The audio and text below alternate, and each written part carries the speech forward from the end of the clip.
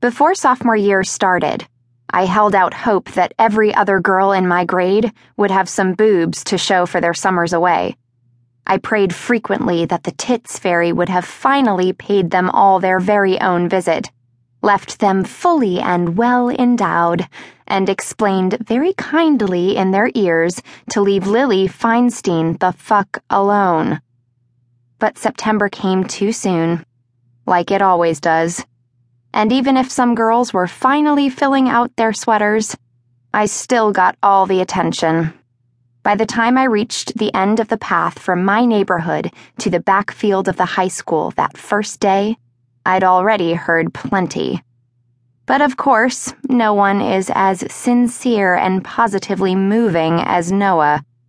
"Hey, Lily," he called to me on our first day. He was standing, and Simon was sitting, on the steps around back, near the path from my neighborhood that hits the schoolyard.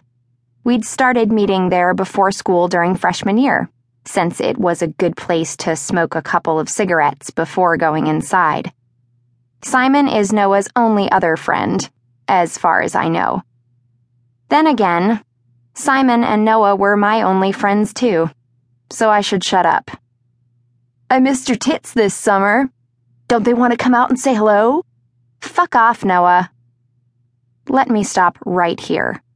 Yes, I take the lip from Noah. What am I going to do? Slug him or something? I mean, I've hit him, square in the gut, a couple of times. It just eggs him on. Besides, it's his way, to be awkward and hyper and kind of retarded. He's harmless. Simon, on the other hand, didn't even look up. His nose was in a paperback, which was bent around, so I couldn't see the title. It looked old, though. The way he wears his baseball hat so low, with the brim bent so it's practically folded over itself. I couldn't even see his eyes. Green, by the way, except right in the middle, where they are red before the black center. "What are you reading, Simon?" He didn't answer. Instead, he unfolded the book and held it up about an inch higher so I could squint and just barely make out Franny and Zoe. "Nice to see you too." "Huh," Noah chirped. "Don't mind him. Little Mr. Fisher had an epiphany this summer and plans to get ahead on his studies."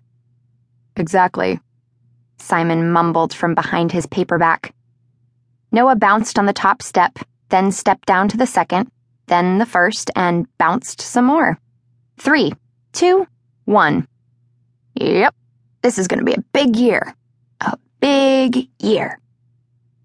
I glanced at my watch. It was 7:15, 15 minutes before homeroom bell. That meant we had 11 minutes before I had to hit my locker.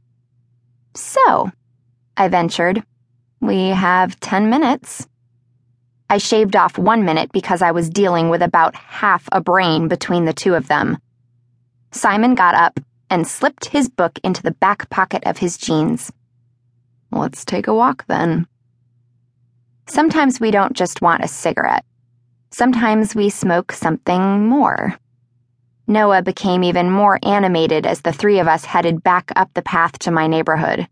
It's lined on both sides with a tall privacy fence. And on the other side of those fences are trees and shrubs, and beyond those, backyards, and beyond those, 3-bedroom homes for the familially insane. I should know.